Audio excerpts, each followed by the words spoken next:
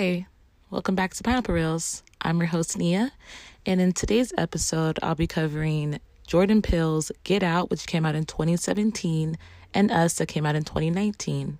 I'll be joined today by Marcia, who will be tackling the issues that happen in both of these movies. Stay tuned.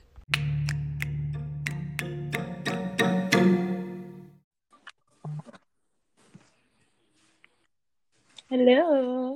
Hello. Can you hear me okay? Yes, I can hear you. Can you hear me good? Okay. Yes, I can hear you. Okay, cool. So welcome to the podcast. Thank you. Glad to be here. Yes, thank you again. And I hope I'm saying your name correctly. Correct me if I'm saying it wrong. Marcia? Yes, that's correct. Okay, girl, because I was like, she's going to be mad at me if I say her.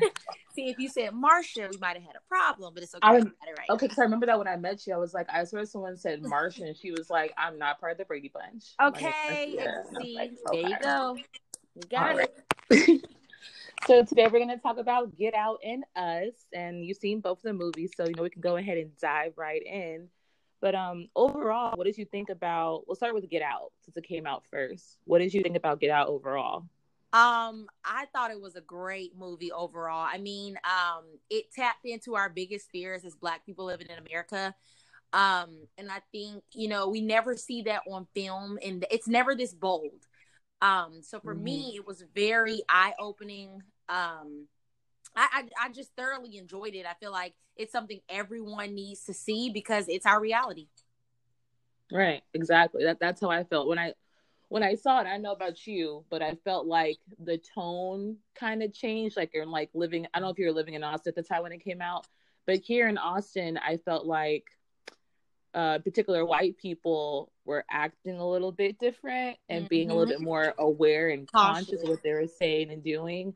I even had a white woman ask me, because I was working I was volunteering at South by, and she said, "Oh, have you seen Get Out?" And I said, "Yeah, I saw it." And she said, "Well, do you think that's really the Black person experience?" And I said, "Yes." I was like, honestly, a lot of times white people kind of make things awkward by pushing so hard and advocating, and it's like, I get that you're not my enemy. You can tone it down a little bit. It's okay. Yeah. Okay. No, I definitely agree. So let's get into overall. So when the movie opens up for Get Out, the first thing we hear is Childish Gambino's song Redbone. Now, when you first watched it, did you acknowledge that, or did you just hear, "Oh, I like this song," and you kind of kept it pushing? That's exactly what it was. What I love so much about Get Out is there's a lot of foreshadowing. Specifically, that song in particular. I think when it first came on, I'm just in the theater, bobbing my head, grooving, just listening to the music, like, oh my God, I love this song. Not even thinking like, this is a moment. This is something that you need to kind of take into point because it's important. So yeah, I mean, I didn't think of it as a song that I kind of need to keep in the back of my head. I was just jamming, Same. The whole theater, because I saw it opening night, and the whole theater, we were just like dancing and singing, and none of us are thinking about it like that. But you can clearly hear him, saying "Stay woke," and they highlight it. But like you're saying, you're just in the moment, so it's like, whatever. I'm having a good time. Mm-hmm. To be honest, that's literally how it is being a Black person. Sometimes your eyes isn't open to what's happening around you. You're just kind of going through the motions of life. And I think we literally experienced that in the theater in this moment, and not really realizing that that's something we experience day to day too. You kind of overlook certain things white people may say, or certain things going on around you, for the simple fact that you're just this one Black person in a moment, That's very true. I think that's more apparent when you live in a state that's not in the South. In the South, I think we're used to certain things that white people say that's not trying to undermine us. Whereas if you live in like Washington State or like, I don't know, Utah, you're not really keen to those sort of things. So like just easily goes under the radar. You don't think anything of it. So I do like that he really pushed it without hitting you over the head with it. I love Peele's approach to things of like, I'm gonna hold your hand through it, but I still want you to try to learn it yourself and see what I'm talking about. Absolutely, I agree. Yeah. Now let's like flash forward to when they were when the lead character, when him and his girlfriend, when they were driving to her parents' house, and they hit the deer, Yep. and all that, and they get pulled over. I mean, when the cop comes over, and at first everything's fine until the cop's like, I want his ID, and she's like, no, why you need his ID? He wasn't the person driving, it was me. And I feel like we all, we know that moment of this a police officer, being unjust and unfair. So for a moment, I felt a little scared for him. I was like, what's going to happen? Because she can't protect him. I did like that she spoke up for him in that moment. I was like, okay, she really pushing for her man. And then later, realized, oh, that's why she was, advocating for him, because she doesn't want her stuff to get messed up or anything to go back to her. Because then they have to double back and go get the cop and make him shut up or kill him, Absolutely. Yeah. I think in that moment, you know what? I picked up on a lot of things from that moment. So I kind of want to pinpoint each part. But even the deer hitting the car, the dad made a comment later in the movie where he talked about getting rid of deers and how they're pests and how they're this and they're that. And I really reflected that was his thought process of Black people. Like, this is how he feel about Black people. It's kind of like roadkill, like good riddance. One out of however many is gone. Great. Yep. And then also with the cop, that whole situation, I do agree with you. I think she was setting it up so that way they didn't get any information about him being with her. But also I felt like she did that to almost give him get him to a level of comfortability. Like, oh, she has my back, or, oh, she has my best interest at heart. It's almost like pulling the wool over the sheet, like they say, or the wool over the wolf, whichever the saying is. You get what I mean? But basically blindsiding you. They don't want you to feel like, what danger is ahead. They want you to think, this is a safe space. I got your back type of thing. And there really are white people like that you will think are, on your side, or, they're all about the culture. They're all about this, but then they're really for themselves. And I think that's what that experience was with her trying to, deflect the cop from taking his information. It wasn't about, her doing the right thing or doing right by him. There was so much more beyond the bigger picture for her. Definitely. This actress that played his girlfriend, she played Marnie in Girls, so that's like my first experience with her. Mm-hmm. And for whatever reason, and it's not that I have apprehensions or feelings towards Black men dating outside their race or Black women dating. I don't care. Date whoever you want to date, who treats you well. But I just didn't trust her character from the beginning when they were packing to go to the parents' house. And he says, do they even know I'm Black? And she just laughs off like they don't care. Mm-hmm. But she doesn't really answer it, or basically it's like they don't know. It's like, well, why not? That is a thing. You should tell your parents, like put me at ease as your boyfriend. You know how it is when, some parents, especially like boomers generation, they have a certain feeling towards dating outside your race, in particular with Black people. And that threw me off. I was like, I don't trust her. Something just don't sit right with me, with her, and it's kind of like they kind of teeter-totter back and forth with, oh, she can be trusted. No, she can't be trusted kind of thing throughout the movie until, they show you like, oh, no, she crazy. He's in trouble. Absolutely. It was a lot of that. You're absolutely right. In that moment, I picked up on too, because like you said, I think, with the generation that her parents are in, it doesn't matter that you feel like they will be cool. That's something you discuss. If this is a partner that you're bringing to meet them, clearly you guys are invested into the relationship. And that's a topic you should have brought to their attention, because you don't want it to be an awkward experience where they're walking up and they're thinking you're bringing home a white man and you bring home a Black man. That's a shocker, especially to that generation. So if he was important to you, or if he was at the level where we thought they were at, she definitely should have mentioned the race thing early on, or prior to him coming to the home. That was definitely important. That's definitely important. And I feel like her leaving that out kind of was a moment for us to be like, Yeah, she just was, I don't know, maybe something in her eyes, but she's very untrustworthy. Yeah, absolutely. So for this movie, what motivates the protagonist in his or her struggle against the antagonist? I think in this particular movie, what motivates him, hang on one second, say that question one more time for me. I just want to make sure I'm reiterating that to you correctly.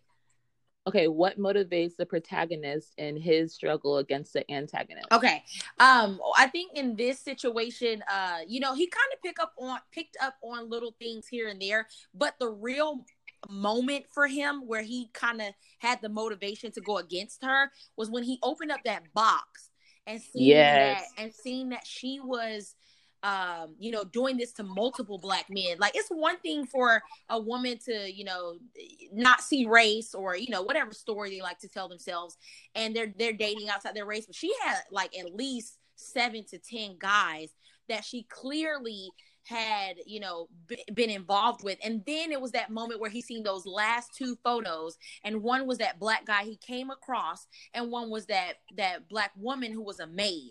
So at that moment, I think it was for him, he turned into survival mode, where he was like, you know what? It's not her family, it's her included. And he had to realize, like, it's a you or me situation right now. So now the struggle was him, getting out of not only her family's home, but getting away from her too. He realized at that moment she was involved, and he had to do what he had to do.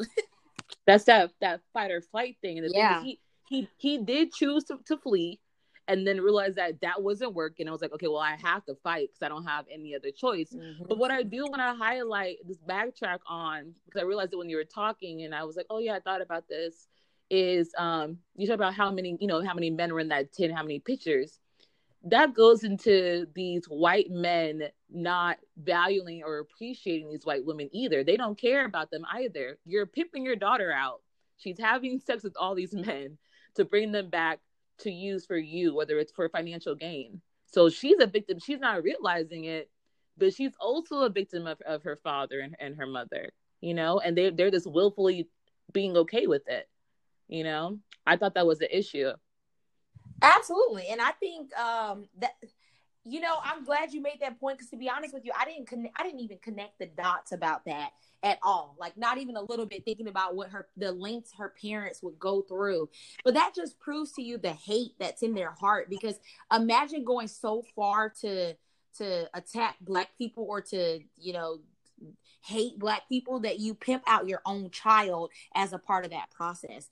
I mean, if that isn't enough for you to be like, you know what, this isn't okay, the fact that you have to do something to your child, that means that your hate stems beyond even just, I hate Black people. Like, this has to be something deep within your soul for you to even allow yourself to do that to your own child as well, even beyond just getting rid of Black people or doing what you're doing to Black people. Now you're harming your daughter in the process, because now she has to go through, dating and having relations with these men over and over and over again for your sake. I would have liked is if she kind of would have had like a psychotic break, or she would have been like, I'm tired of this.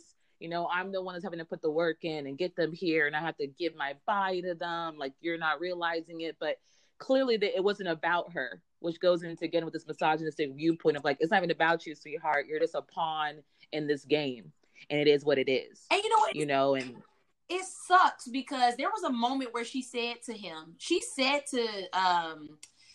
the character, she told him, "You were my favorite."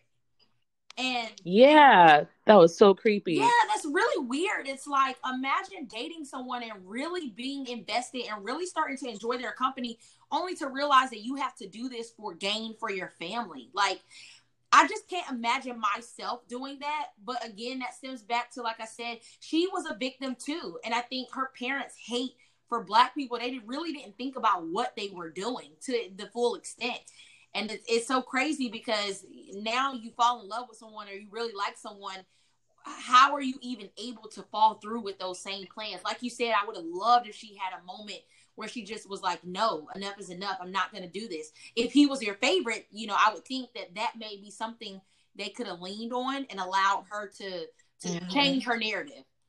Because I think there was a part where he even said, like, this is like, Rose, this isn't you. And she's like, this is me. This is my family. And I think that was him trying to be like, I've seen these very beautiful sides of you. You didn't hint towards me at all that you had this like ugly, evil side, And I remember too, like when they were packing, he had said, or she had said, no, the friend, Lil Rel's character, the TSA agent, he was like, why are you gonna go meet her parents? Like, it's way too early. I think they're like dating like between 4 and 6 months. He's like, this is kind of early to be meeting her parents. And he was like, oh, it's like not that big of a deal, or this is how her family is. And I was like, nah, that's weird to me, because personally, you're not meeting my father and my mother and my family until we've been dating for a long time, and I know that we're secure in this relationship, because I don't want to waste their time. Right. So to me, that would have been a red flag of like, why are we meeting your parents so early? Like, I don't even know how deeply I feel about you yet. Like, let me take some time to think about this. No, absolutely. I mean, I think he didn't pick up on a lot of red flags initially. Like, even the point you just made, and even with like her family, I feel like early on there were a lot of red flags with her family and the household.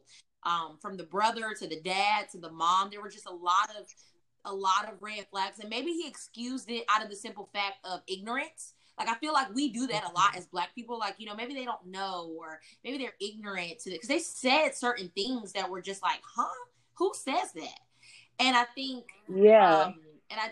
He just didn't do a good job of picking up on those red flags initially, like you said. And I want to say that, though, like how they were, like at that dinner party that they had, where everybody came over, and they're like, oh, like I would have voted Obama for a third term if I could have, ha ha ha. All these like typical white jokes that white people say that they're not really realizing. It's like, why do you feel the need to bring this up? We're not even talking politics. Like, maybe I didn't vote for Obama. Maybe I voted for somebody else. You know what I mean? You're just trying to play like, oh, do you play basketball? I like basketball too. Just like, maybe I don't like basketball. Maybe I'm not even into sports at all. You're trying to make me a stereotype, and I'm not that stereotype. So like that bothered me too. But like you're saying, that character Chris, he is not awake. He's not aware of certain things. But his friend, that's for me. That the Lil Rel's character was my favorite in this whole movie, because he's that friend that's like, hey, you dummy, what are you doing? Get out. Like, when he called him, he was like, what are you doing? That dude that's our friend, like, we know he's missing. Like, you need to leave. You need to go. Yeah. You need to come home. There were multiple moments where he warned him.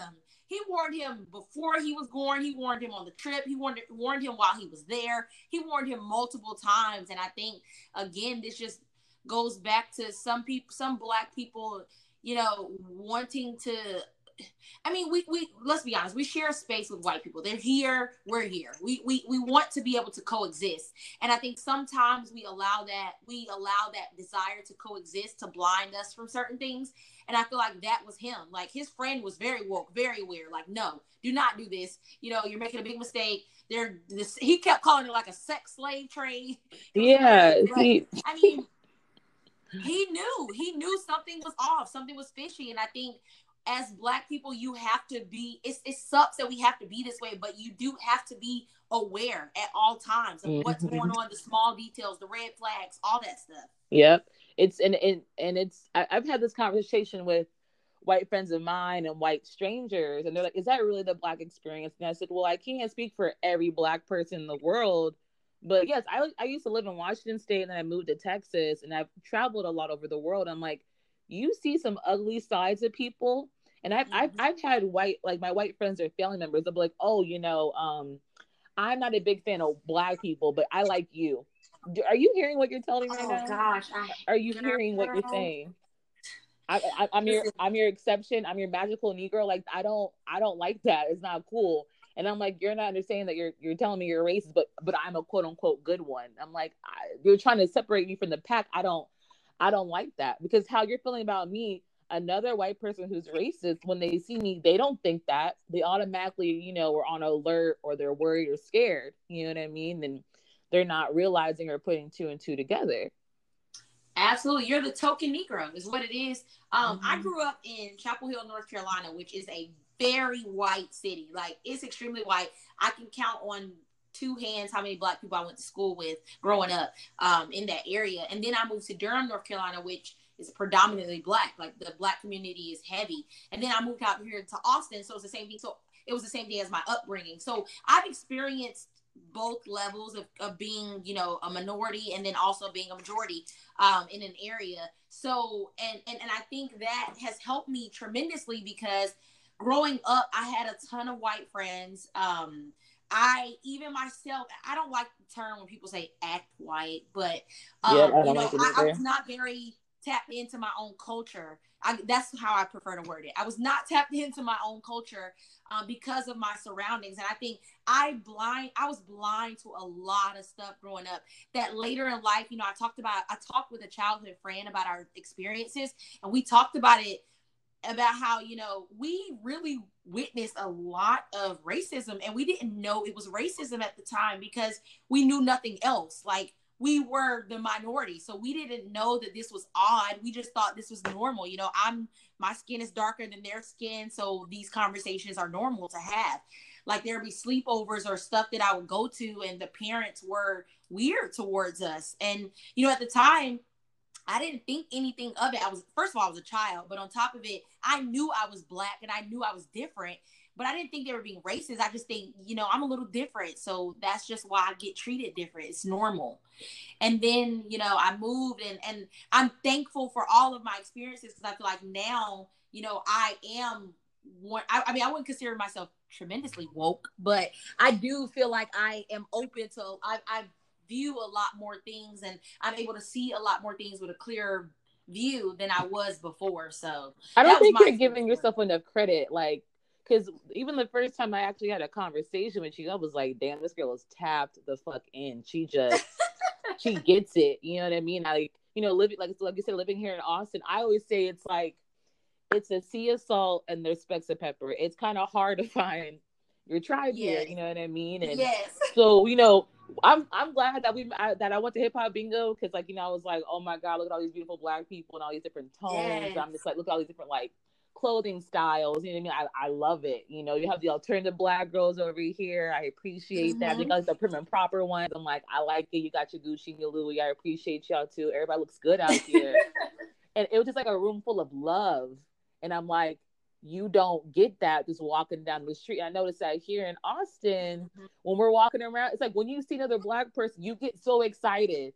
And you're like, are they going to be my new best friend? Are we going to be cool? Can we hang out? Can we get drinks? You know what I mean? Because, like, you're just like, I want that interaction, that connection. You know what I mean? It's just like, my sister lives in Philly. And, you know, Philly is a heavily Black populated area. Yes, you know my what I mom's mean? from there. Okay, cool. Like, and I just went there a couple weeks ago, and I was just like, oh, I love Philly, because, like, I don't feel any kind of way over there. It's like you're mostly dealing with your own people. You know what I mean? So it's like they understand, they get it. You know what I mean? Compared to, I feel like, in Texas, you know, we're a really red state. You know, it's southern traditional values and stuff like that. So there's sometimes, like, we were driving these little small podunk cities, and my friend had me to stop to go to the bathroom. I was like, "Girl, you better hold that. I'm not pulling over." And she's like, "Why not?" I'm like, "I don't stop in these lynch Negro cities. No, sundown towns. I don't do sundown towns. I went to college in East Texas. I went to the name. It's not a bad school, but I went to college in East Texas.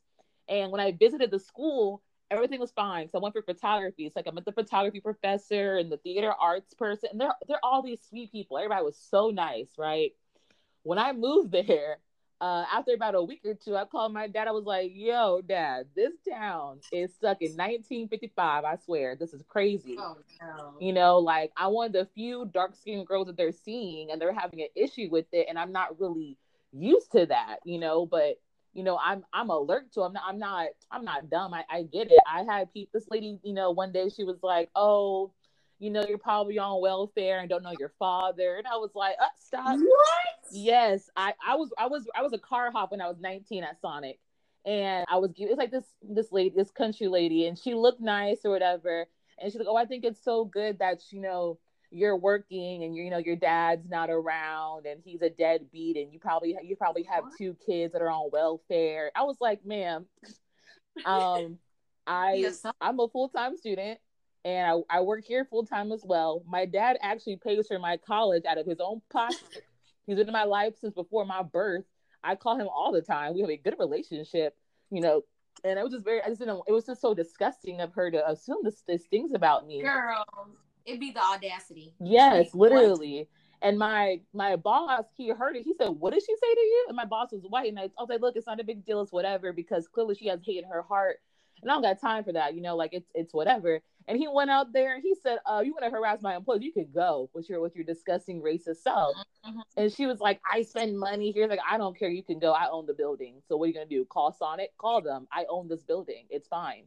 So exactly. I appreciated that he had my back. And he was just so shocked. And like, you will see the ugly sides of people that when, you know what I mean? Like, mm-hmm. whether someone comes and tells you or you kind of see it on the sneak, and that heavily tied into this movie too. Like, he didn't know this ugly side about his girlfriend. And when he saw it, he was in such shock. He was kind of paralyzed. Like, yo, are you being serious right now? Like, when he was kind of leaving, he was like, Rose, where are the keys? Like, I can't find them. And then they're in her purse and she like starts laughing. He's like, whoa, what?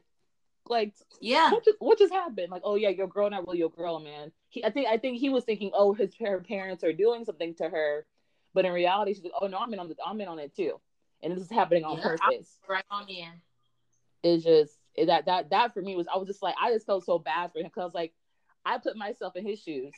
What do you do in that moment? You have 4 people against you. Where are you gonna go? Mm-hmm.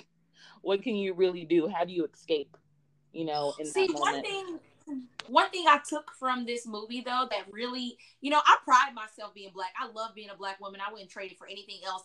And I think the one thing I loved about this movie is that Jordan Peele made a point to allow us to realize that being Black is beautiful. The white people in the movie that talked about, why they're doing what they're doing, they literally say, sometimes we want to be stronger. Sometimes we want to be faster. Sometimes we want your eyesight. Sometimes we want this, we want that.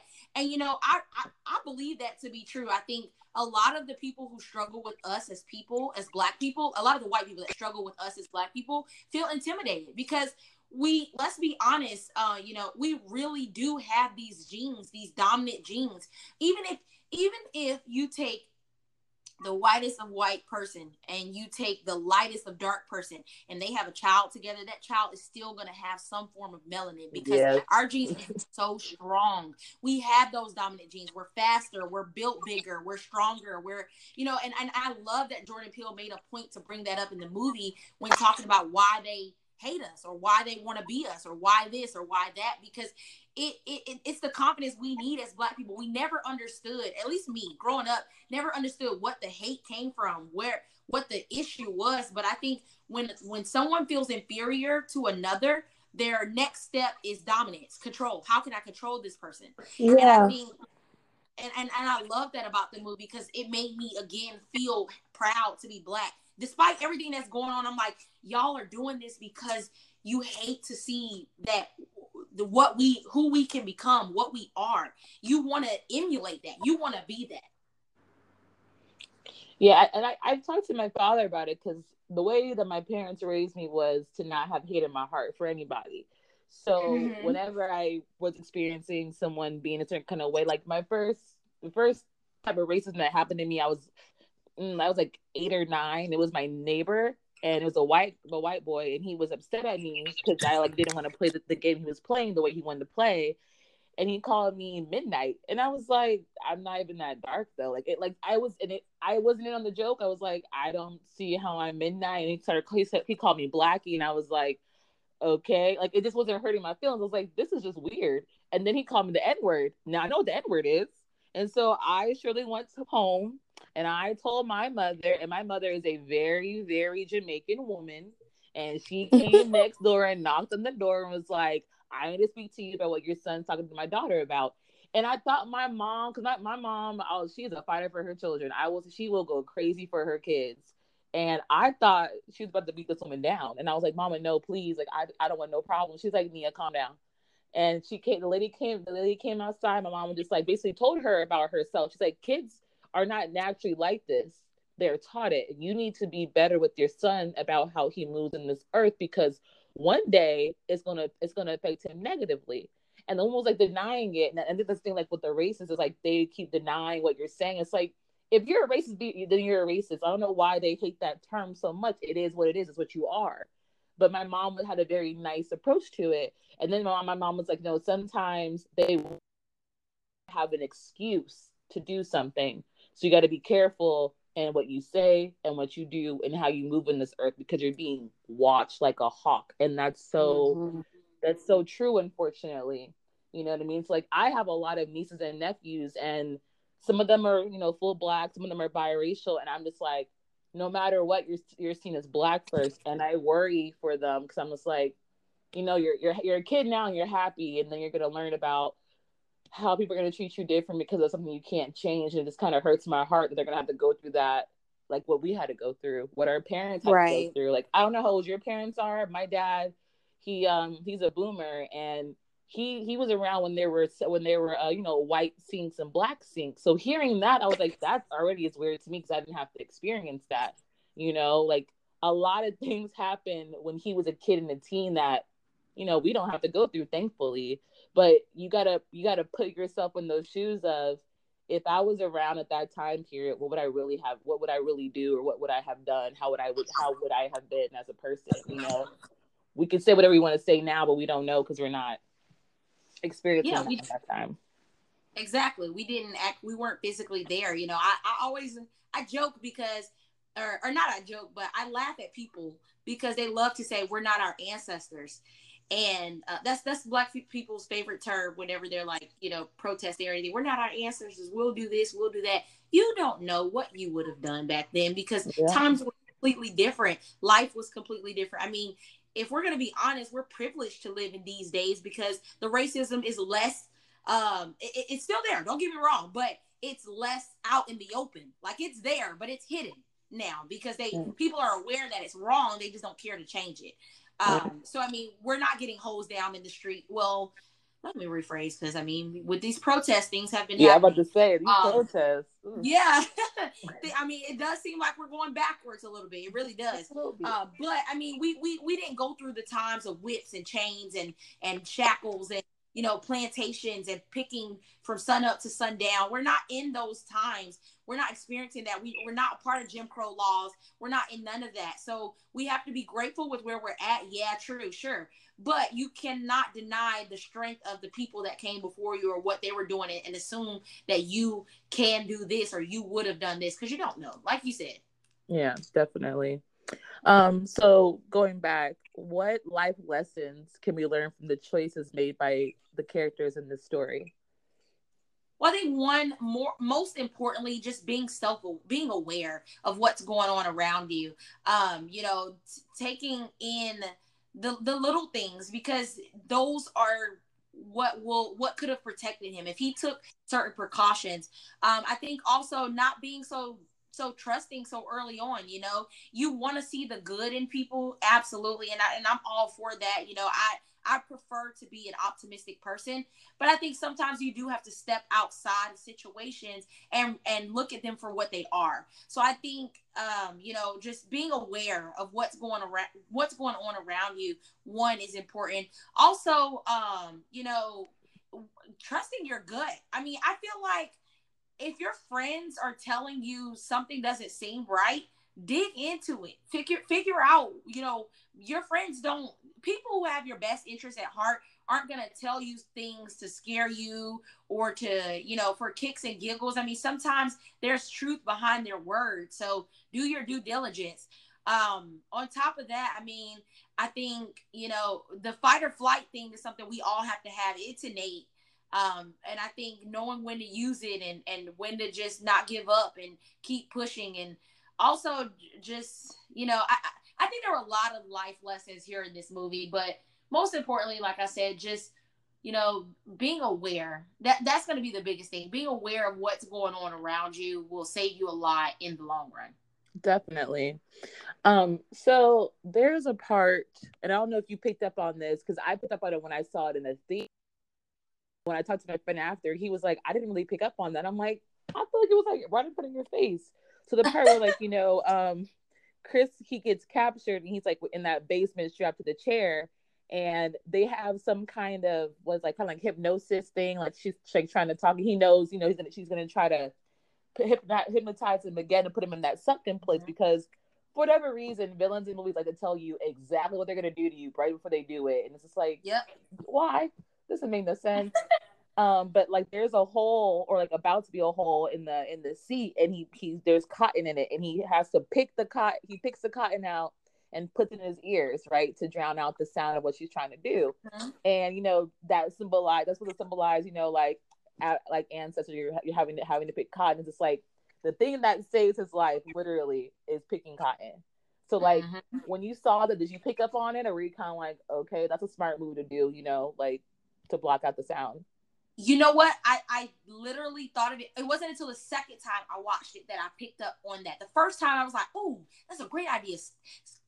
Cushion stuffing, put it in your ear. Like I wasn't even thinking anything beyond that. The second time I watched it, I realized that it was cotton. And it's like the same thing that was our demise, or kind of like our enemy back then, is the same thing that he was able to use now to protect himself. And it's like, that was, like you said, your ancestors helping you. Like the things around you are the what's there, what's in your reach, within your reach, can be that same very thing that protects you in the long run. And no, initially, to answer your question, no, initially I did not pick up on that. It wasn't until the second time that I kind of was looking for the small details. And I was like, wow, Jordan is a genius. Like he really outdid himself, thinking of those little things to even put here and there. And I know you didn't bring this up, but I kind of wanted to say it. I don't know if you will later, but I don't know if you recognize the milk separation from the cereal. I didn't like it. To me, that represents her being like a sociopath. Absolutely. She, not only was she a sociopath, but I took it as keeping things pure. So the milk she wanted to keep aside because it was white from the colors of the Fruit Loops. So I looked at it as that. And then also, yes, very sociopath, because who does that? Even beyond just, you trying to, but I really thought of it as like, is she trying to separate colors from white? Like the milk is pure. I don't want to mix it with the color. I mean, I still enjoy dabbling in colored men. That was my thought. I'm still going to eat the cereal, but I'm going to stay pure and make sure that I keep my milk away from it. That was my thought. That may be a stretch, but that's what I got. No, see, okay, so I go on IMDb all the time, and I did not pick up on that. I just thought of it as like, I study psychology, so I that's what I thought. I'm like, oh, she's clearly a crazy person. But exactly what you're saying is what it is. She wants to keep the colors away from the whites, the pure from the impurities. And I was just like, oh, that makes sense. It's just like, he did that's a double entendre. He had a lot of those in the film. And I'm like, Jordan does a really good job of showing you something or telling you something without, doing it too much. Like, I get it, shut up. But it's enough where, because not everybody picks up on every single thing. You give it a second, third, fourth watch, you're like, okay, now I'm seeing everything he did, And so I really appreciate that. But yeah, like, I already thought that girl was weird. When I saw that part of the scene before we knew she was crazy, I was like, oh no, she got problems. I don't know what it is, but there's something about this girl, and I don't like it. I don't like it. I don't like it at all. It just creeps me out. But definitely off. Very. So, the maid, I think her name is Georgina, and then the groundskeeper. The maid and the groundskeeper. Did you realize that, I didn't realize this until I read it, that their hairlines are covered? And also Lakeith Stanfield, his character, he was wearing a hat the whole time. Did you realize that those three characters? Their hairlines were covered? Yes. So Georgina, her hair, she had bangs to cover her hairline. And the groundskeeper, he had a hat. And then Lakeith Stanfield's character, he had that straw hat.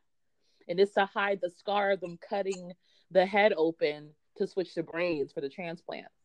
Wow. I literally watched this movie again and still did. I remember seeing his head, but that was later in the movie. Seeing the groundskeeper's head, but that was later. That's so crazy. No, I did not notice, but now that makes sense. I mean, how else were they to hide it?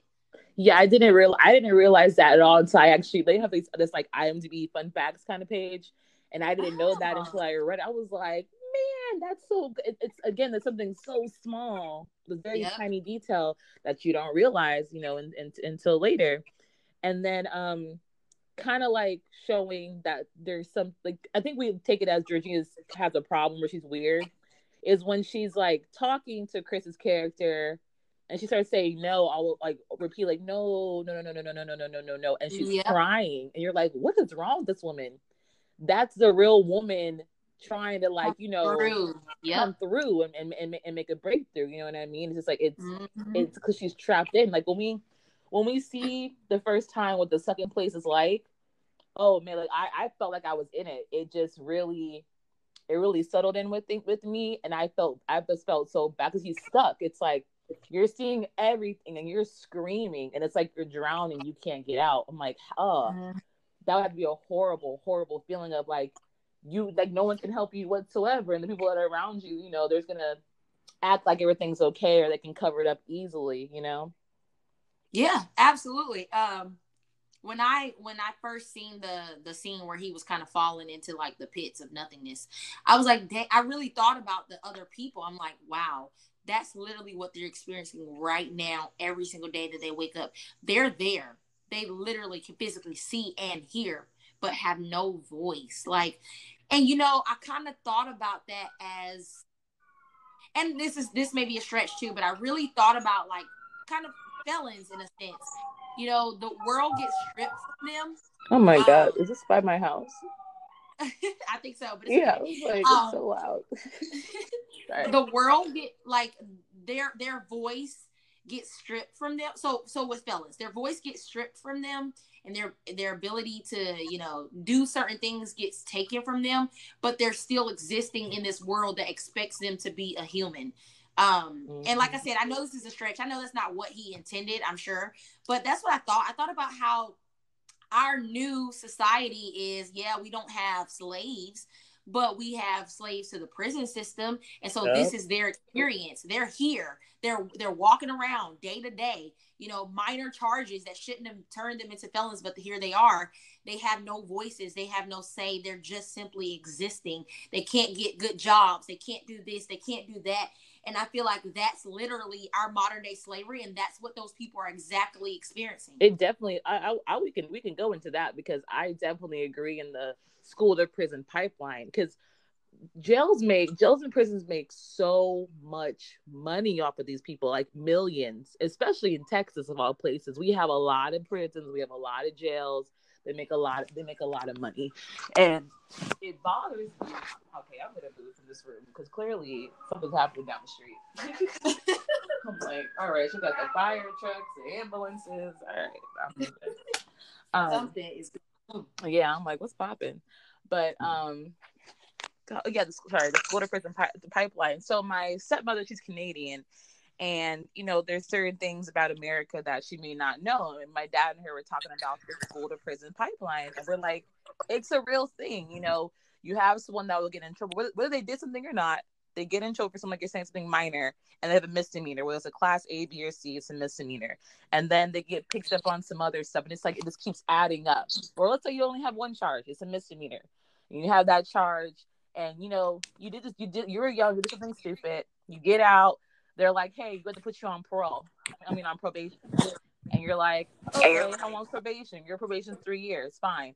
In that 3 years, you can't do nothing, you know? Mm-hmm. And then on top of that, some probation, you can't even drink on probation. If they pull you randomly, you pop positive for alcohol, you can get arrested or get a fine. Mm-hmm. Now, if you don't have a lot of money in the first place to be paying for probation, all this kind of stuff, that adds up because you got to pay probation fees monthly. Then you got to go check in with them when they tell you. It makes it hard for jobs because you don't want to tell your job that you had this, you know, past experience. They're like, hey, why do always go randomly to somewhere? Like, that's kind of odd. And it sucks for jobs in the future of like, oh, what did you do to have this misdemeanor? You know, it's like, well, I was 22 and I was stupid.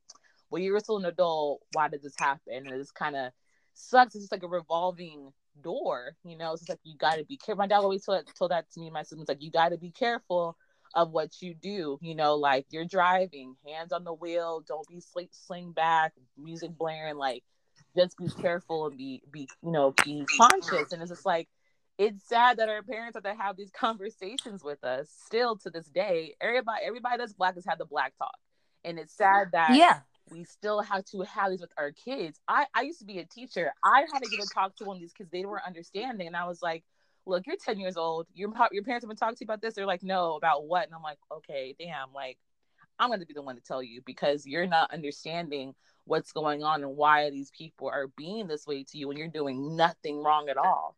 And it hurt me to have to tell this little black girl this, I was just like, I hope I'm not wrong with what I'm saying, but it's just like, she needs to know. It's not fair that she's just being kind of left in the wind and her parents aren't preparing her for what could possibly happen. Of, you've done nothing wrong, and this person doesn't like your existence, and that's why they're messing with you. Yeah, absolutely. Literally, you wake up today, you didn't choose to be black, but because you're black, you're a target.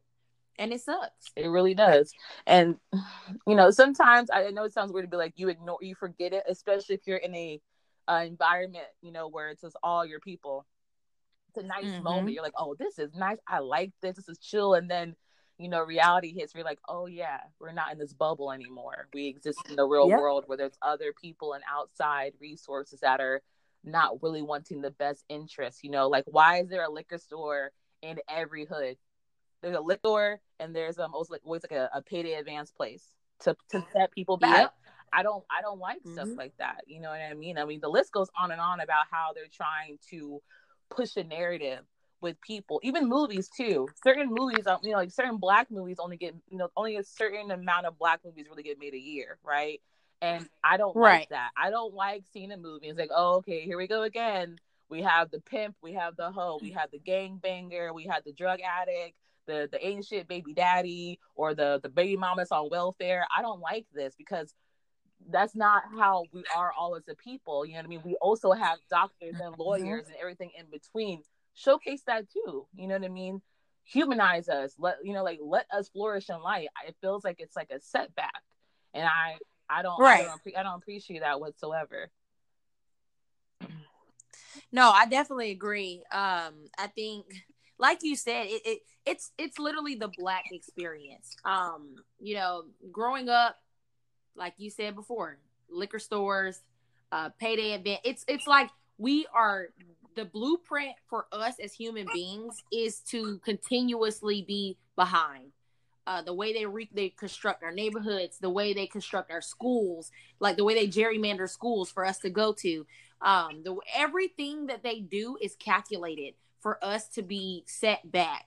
And it's literally, I always say this, I hate to say this, because, you could change your own reality, but it's our reality.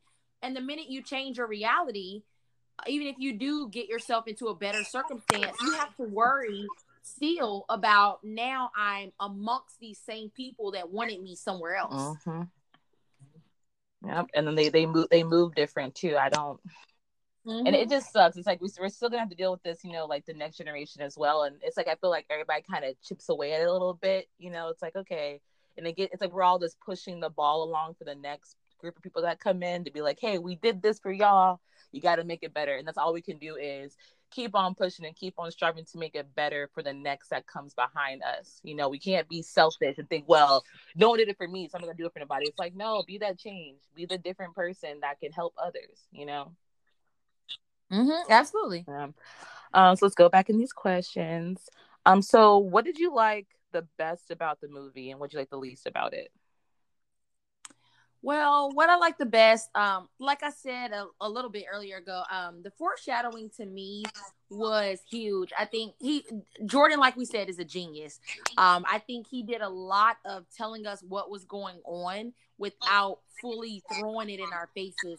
And I think that to me is very important with a movie, because I enjoy watching movies and then being able to watch it again and learning something new. And I feel like it does not matter how many times I watch Get Out or even Us, I'm going to pick up on something new that I did not realize the time before. So that to me is where he, is where the genius within jumped out. And that was the best part to me, finding something new each time and being able to be like, aha, I see what you did there. What I did not like, that's a great question. Well, I guess if there's nothing, you can say nothing, because I know I'm really trying to think if there was anything that I felt like I didn't resonate with, or I felt like maybe, could have been done better. Well, I guess, to be honest, I don't. I think I think he did a really good job of explaining the Black experience. Simply put, he did a phenomenal job. I don't think I found anything that I didn't like. Same. I liked it a lot. Like I watched movies multiple times. I saw this in theaters 2 times or 3 times, and then when it came out on DVD and at home, I watched it like another time or 2. I was like grabbing friends, like, y'all gotta watch this. It's so good. Like, you won't see what's coming. It's a crazy twist. Like, I really appreciate the film for what it was. But yeah, I think the dialogue was good. I think the actors that they chose were great. I think the sets were good. Like, everything had a purpose. There wasn't something that was in the movie that didn't make sense later. He explained everything needed to be explained. I really appreciated it. And even like for me, that last scene where, you know, they're fighting and clearly you want him to kill her. You're like, yeah, like everybody in the theater was cheering him on. They're like, yeah, strangle her. She doesn't deserve it. Like, I was like, yo, y'all chill out. You know, y'all too hype. And then we see the flash of the red and blue lights, and everybody, like, it was a big audible sigh in the theater of like, no, he went through all this shit and he's about to go to jail. And she's smiling like, yeah, motherfucker, like, ha ha ha, you're going to jail. Of course you are. Look what happened, you know. And then to see his friend come out the car and he was like, I'm TS motherfucking A. I was like, yeah. Oh man, I'm so happy. I'm so happy. But I do like that he, like, you know, he was strangling her. That's what she wanted, and he just like left her there to die, like to bleed out. He was like, you don't deserve this. You don't deserve a quick, painful. You deserve a long, strung out, painful experience for what you've done to all these people and everybody's souls that you trapped in. You know, like they're lost and they're gone. Yeah, absolutely. And I kind of want to speak a little bit on that part because there were a couple things I noticed.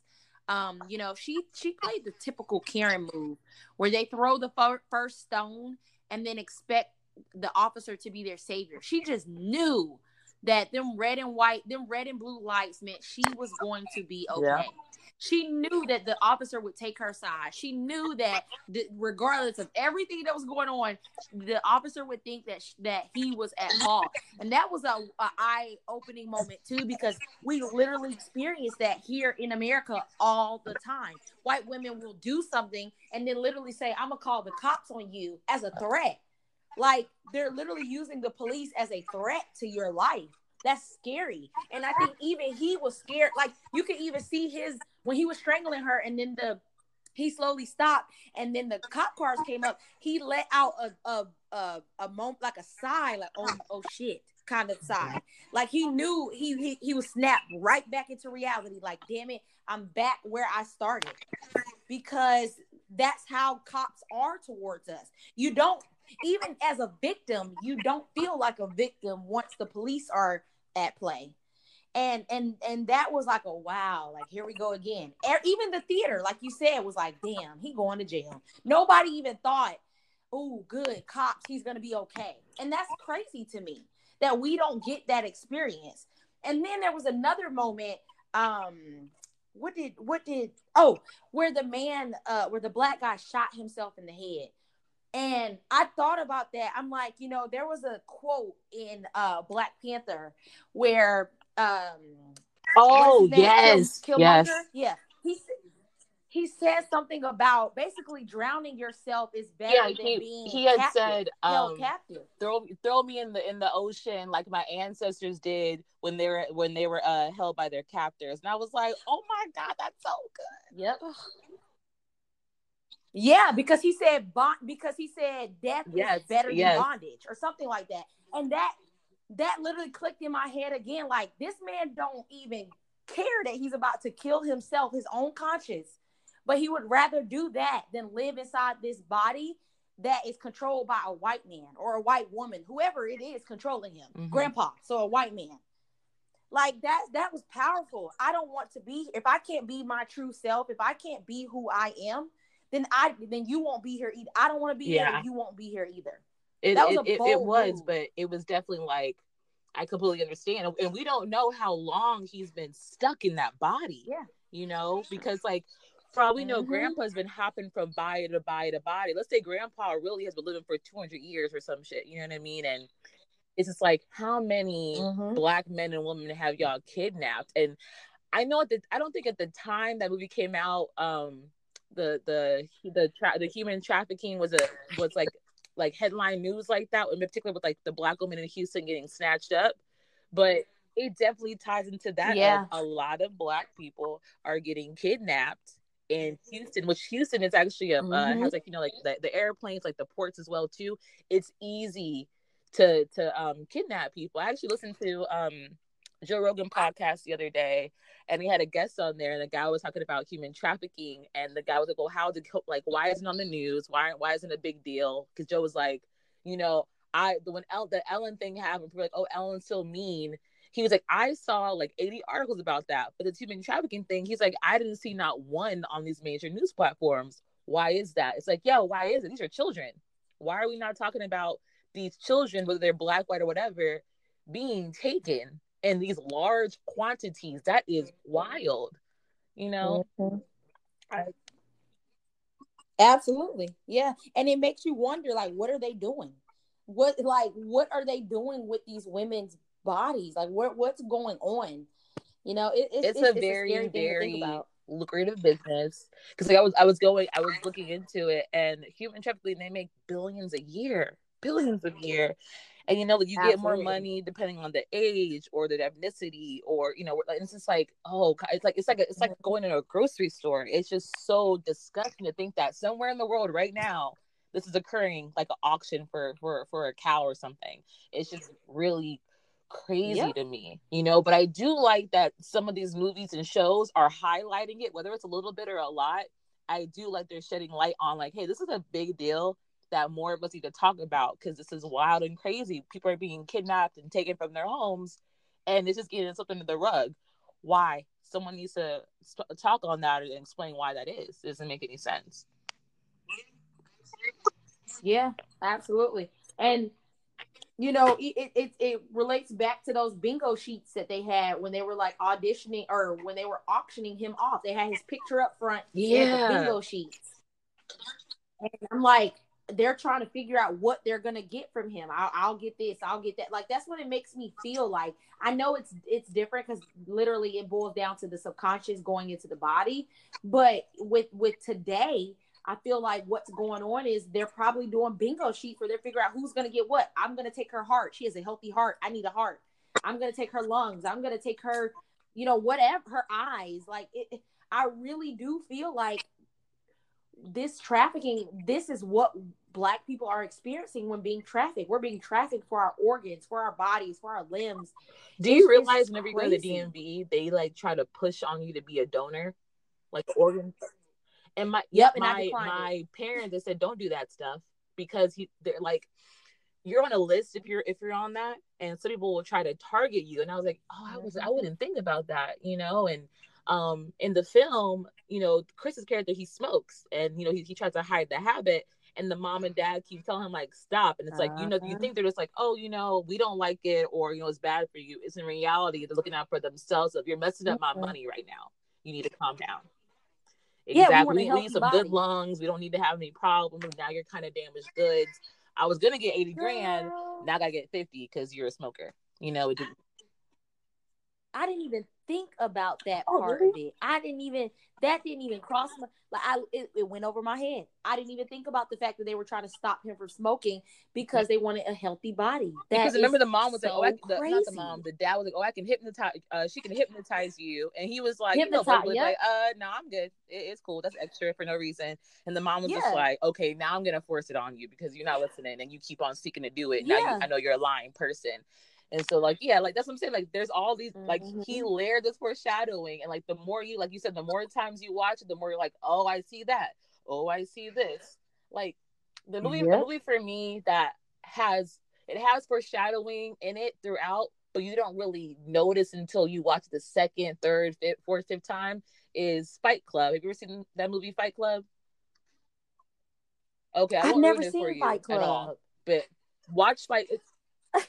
Yeah, watch it. It's also a book, so it's a movie based on the book. And the guy who wrote it was like, this is exactly how I wanted it to come, you know, to a movie. But when I watched Fight Club the first time, I was like, I didn't see the twist. I was like, damn, that was so good. So like, now I want to rewatch it to see where I didn't, you know, what did I miss? You know what I mean? And it's so small, you know. And I feel like the director was like, I'm telling you what's happening, kind of, but I'm not telling you what's happening. You'll figure it out eventually. And to this day, I will watch it and I'll still find something little. I was like, oh wait, that sign means this, or that color represents this, and I'm like, oh man, it's so good. It has what's his name? Edward Norton stars in it. Brad Pitt. What's her name? Helena something. The lady that plays she's in Harry Potter for something, but it's really good. So if you get a chance, watch that movie. It's one of my favorite movies. It's just so good at not giving it to you right away, and then when you realize, you're like, oh, I gotta go back and figure out what I missed. But Jordan Peele has that same appeal in his movies of like, let me go back and run it again. Did I miss something, or what I got to add things together and understand it? But I know he only has like technically like 2 films out, but they're good content. Like he made 2 solid. If he stops making movies, he made 2 solid films that will be talked about for years to come, for decades to come. And not every director gets that. Some directors only get like that 1 movie and that's it. They never really hit a high point again. And he has 2 of them. So I think he makes his movies kind of slowly. Like we probably won't get the movie from him until next year, the year after. And that's fine, because I know like the content is so good and it's going to be well thought out. And he thinks about every scenario. Like, okay, if we do this, we got to think about, in reality, what would a Black person how would we really respond to that? You know what I mean?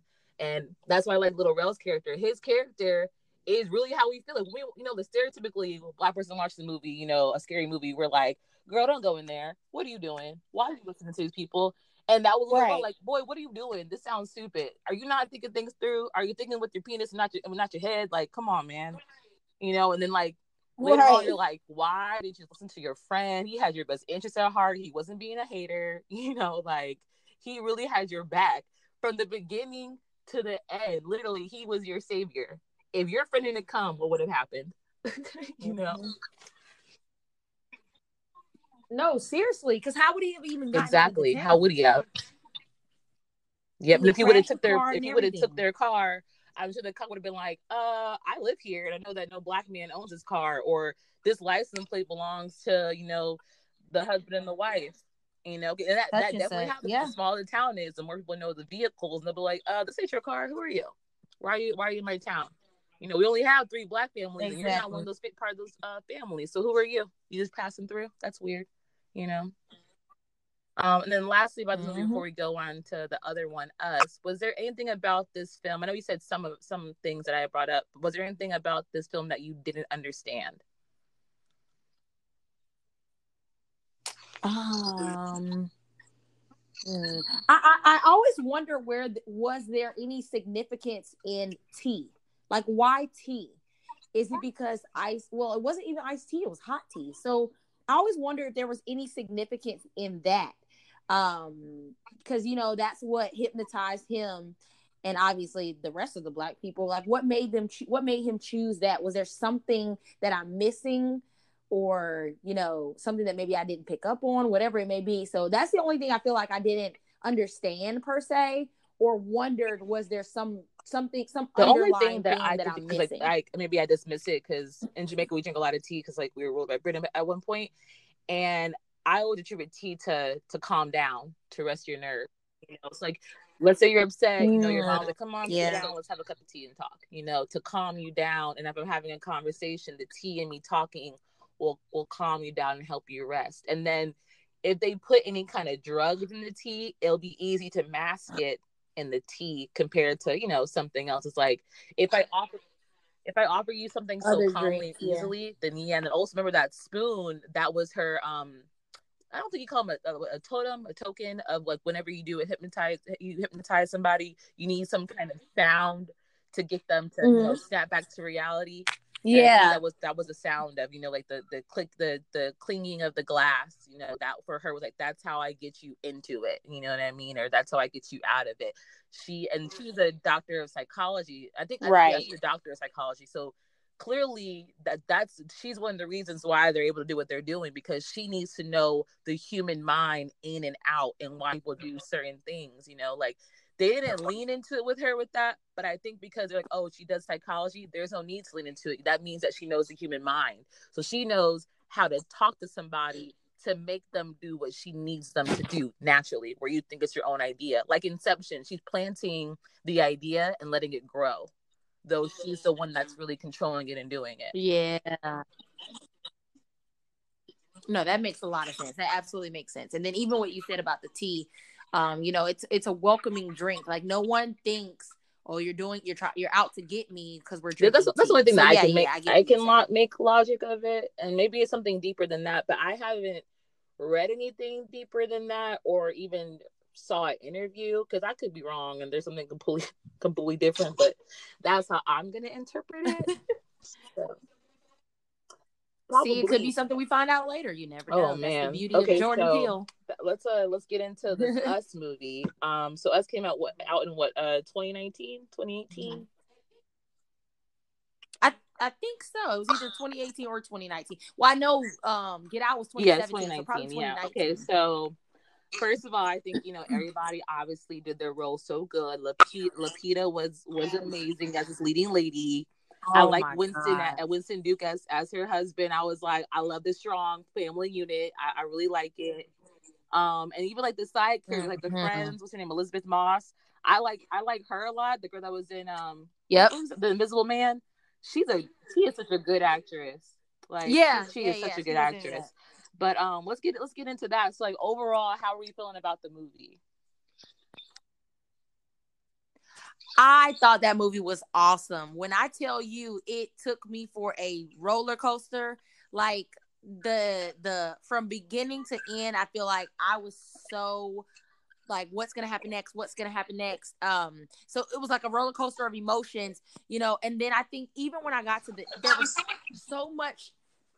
was so much confusion at the end. I mean, it at the very, very end. It's crazy because I feel like it leveled itself out close to the end that made me be like, wow, I was totally wrong about this whole movie. But then even the very, very ending, I still was like, I'm going to have to watch this again just to figure out what I missed, because I'm missing something. He did it again. He literally did it again, where he created a movie where I know for a fact if I don't watch it over multiple times, I will never be able to pick up on everything. Very, very, very, very correct. Overall, when I first watched it, because to me, I couldn't predict it. I couldn't predict everything. There were some things I was like, that's weird. What's this? Why are we not talking about that? Did anybody else notice it? And when I talked to some friends about it, they didn't realize what I realized, and I was like, oh, really? I thought that was kind of weird. But, I watch a lot of movies. So after a while, you have like a pattern. Everybody does the same kind of pattern, like when you learn in English class about how, like a climax and all that kind of stuff with the movie. And I feel like, yes, it follows that, but it's a little bit different. He's not making the same thing that you're seeing, so you can't predict fully. You may be able to predict the situation or something may come up later in the movie, but you can't predict the whole thing. So like, the first thing for me was, okay, like when the movie opens and like, we see her at the beach carnival, and she gets lost from her parents. First of all, that to me threw me off, because let's be honest, I don't know about how your mom was when you were a kid, but ain't no way I was gonna be able to get away that far from my parents for them to be like, oh, where you going? Come back here. Absolutely not. No, not at all. Especially on a beach. No, so I was kind of like, Jordan, not with these Black families. But she goes in that house, into a little fun house, and I feel like too, like, wouldn't you be scared as a child? Why are you going so far? But whatever. And she goes in that fun house, and we see her reflection, turn around. It's like, whoa, what's that? So for me, I was already like, what? Yeah. Are we going to elaborate right now? And it cuts to like present day. I was like, okay, I'm gonna remember that for later, because that was odd. So for me, that was the first thing. And then when the husband, he was like, oh, we're gonna go to the beach in your family house, she was like, I don't want to go to the family house. And he was like, why are you being like, he kept pushing it. It's kind of like he was kind of ignorant too as a husband. He was not listening to these the multiple times that she was saying that she wanted to do something. He wasn't even like, oh, well, why not? Like what he just kept pushing, like, come on, it's a fan, let's just go. And she's like, fine, like, whatever, you broke me down, I'll do it. So I was just like, why is she so apprehensive going to her family house? Did like someone just die and the memories are too strong for her? But they didn't say that. And then, when they're at the beach and the son disappeared for like barely a minute, okay? Barely a minute. And he is not like he's like 5. He's like maybe like what, 10, 11? Yeah, I think so. In that early preteen stage. Yeah, old enough where he can go to the bathroom by himself, right? I think it's what he even said, I'm going to the bathroom or something. So it's like, okay, bye, like whatever. And the mom freaks out. I'm like, girl, just go to the bathroom first. Like, why are you freaking out? So that to me was like, okay, something's going on with her. I don't know if it's like maybe she got lost as a child, or she's just really scared about kidnapping. When she found him, she was young and like, why would you do that? And he was like, why are you freaking out? Like, I'm good. Like, chill out. Like, right. Cool. And then the other thing, but like before, everything like kind of hits the head was, and they don't talk about it at all until like later in the movie. It was when they all got food from some fast food restaurant. They're all eating cheeseburger and fries, but the mom's eating strawberries and vegetables or whatever. And I'm like, why? I was like, oh, so she's a vegetarian or a vegan? Cool. And I thought maybe they're doing that because, the year it is, there are people that are vegans and vegetarians. Let's make like normalize that and put it in the movies. But I was like, there's a reason why. So they have to explain this later. I don't think it's just it's a horror movie. There's a reason why they're showing that they're eating different things. Right. So what was your thought about those couple of foreshadowing? Did you think it was different or odd, or did it kind of like you weren't thinking about it until later? I actually did not even pick up on the fruit thing until you just said that. Everything else, yes. I was like, what the heck? So I'm gonna dive into those a little bit here, but even with the food thing, when I was first watching it, I really just didn't think anything of it. I was like, maybe she's just not as hungry as they are, or maybe, she's just trying to be healthy, or, as women, we sometimes naturally women will be like, oh gosh, I just need to tone it down some, not eat too crazy, blah, blah, blah. So that's my thought process, upon watching it. Now with the first thing happening where her kid like ran off, or where she ran off, I'm sorry, and then, her tether twirled around and that whole scene, that I did think that she had some kind of scarring from her past, and that's what created her son. That's what made her situation with her son so drastic. I did think that, like, my first thought was, oh, that triggered her from what she experienced in the past from running off as a kid herself. She didn't want, anything to happen with her son. So I did think that when that happened, which obviously I still was kind of incorrect.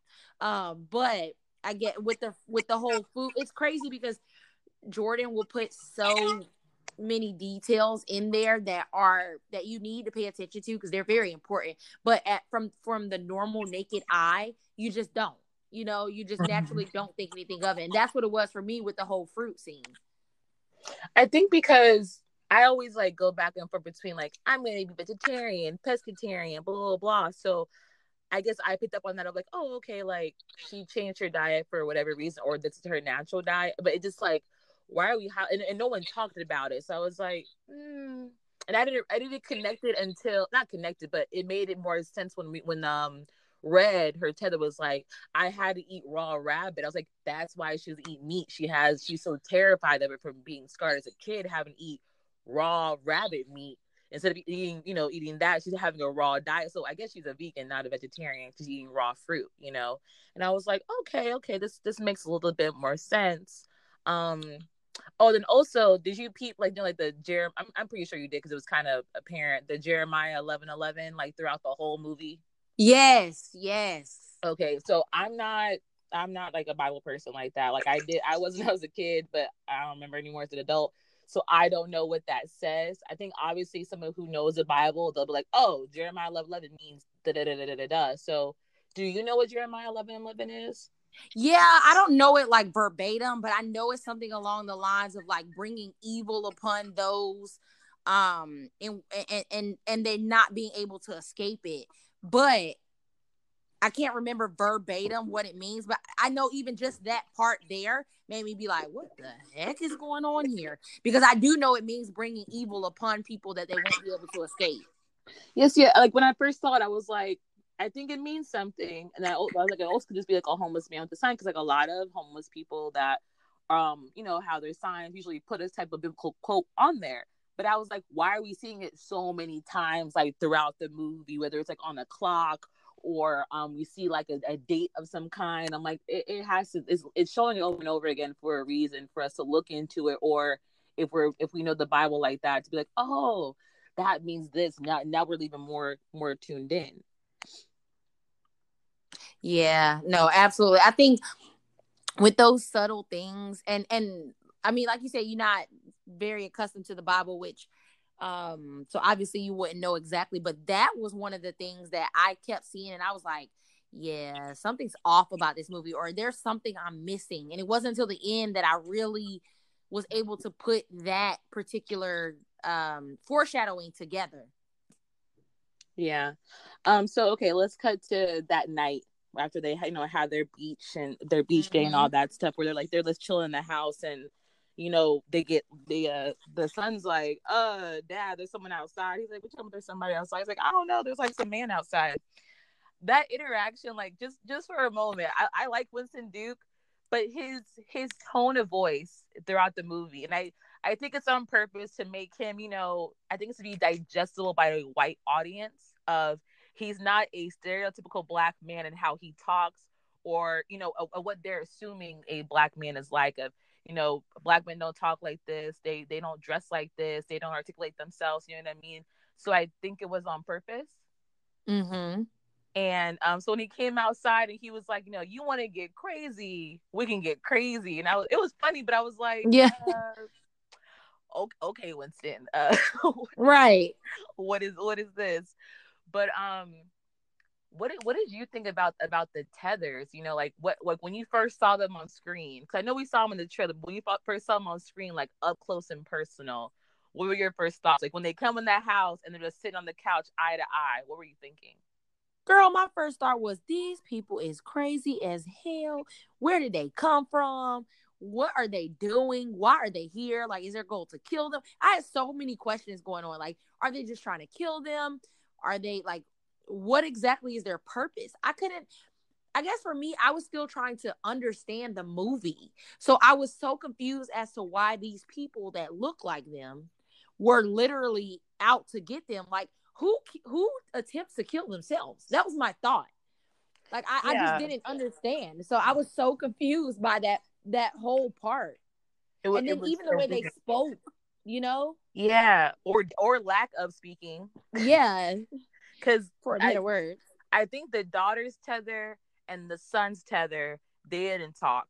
Then the father, his tether would more so grunt, and he's trying. It's like he's trying to talk. So I don't know if this is the same thing for you, but for me, when they first showed the dad and they're mirroring each other, like they're doing the exact same stuff. Like if he scratches his head, so does he. And I was like, is he copying him on purpose, trying to learn his mannerisms, or like what is this? And I'm like, you know, I know what a doppelganger is, so I'm like I'm trying to put it together. I'm like, what does this mean? You know, and it's too early to know, you know. So it's just like, okay, like what's about to happen, you know? And the woman, and I think Red's character was basically like, you know, you took something from me, you know what I mean? And she tells the story of Adelaide's doppelganger tells the story of the prince and the shadow and their relationship, and we realize, you know, that's, you know, the story of the two of them. And it's very sad too, that they pair with the visual, and it's very sad of like, oh wow, like this girl didn't get to be herself, you know what I mean? She didn't get a choice when she was like, you know, she had to lay with a man that she did not love, you know, marry a man she didn't love or care about, have to have babies when she didn't want to have babies, like, you know, at that time, you know. So it's like she doesn't get her own happiness, her destiny is chosen for her, and she doesn't get to say so. And she's just sitting there like, this is just so unfair that this is not supposed to be my life. But are we supposed to feel bad for Red or feel bad for Adelaide? Because either way, it still would have been a little girl going through all that. It's just a matter of which one would have had to do it. It's not fair at all that they had to go through that. Right. What was I gonna say? Sorry, I got thrown off. No, you're fine. Okay, I want to talk about this scene because like I thought the scene was kind of crazy to me. The scene where they're the white couple that's married and they have the two daughters. that scene where they're just like dancing and drinking in the house, and like all of a sudden like the daughter's doppelgangers pop up out of nowhere, and they're like, Yeah. it was just such a like to like I was in theater like, oh my god, like oh my, oh, we getting hot in here, we get into it quick, oh okay, you know, like that all scene happened like really quick and crazy. Her So fast. so fast, you know what I mean? And her doppelganger like clearly had a vendetta against her because she just she was so savage. She was just so savage. Um, but I also want to like kind of lean into the son and his doppelganger. You know, his doppelganger is a pyromaniac, and you know likes to play with fire. Clearly not the best way since he burned himself multiple times.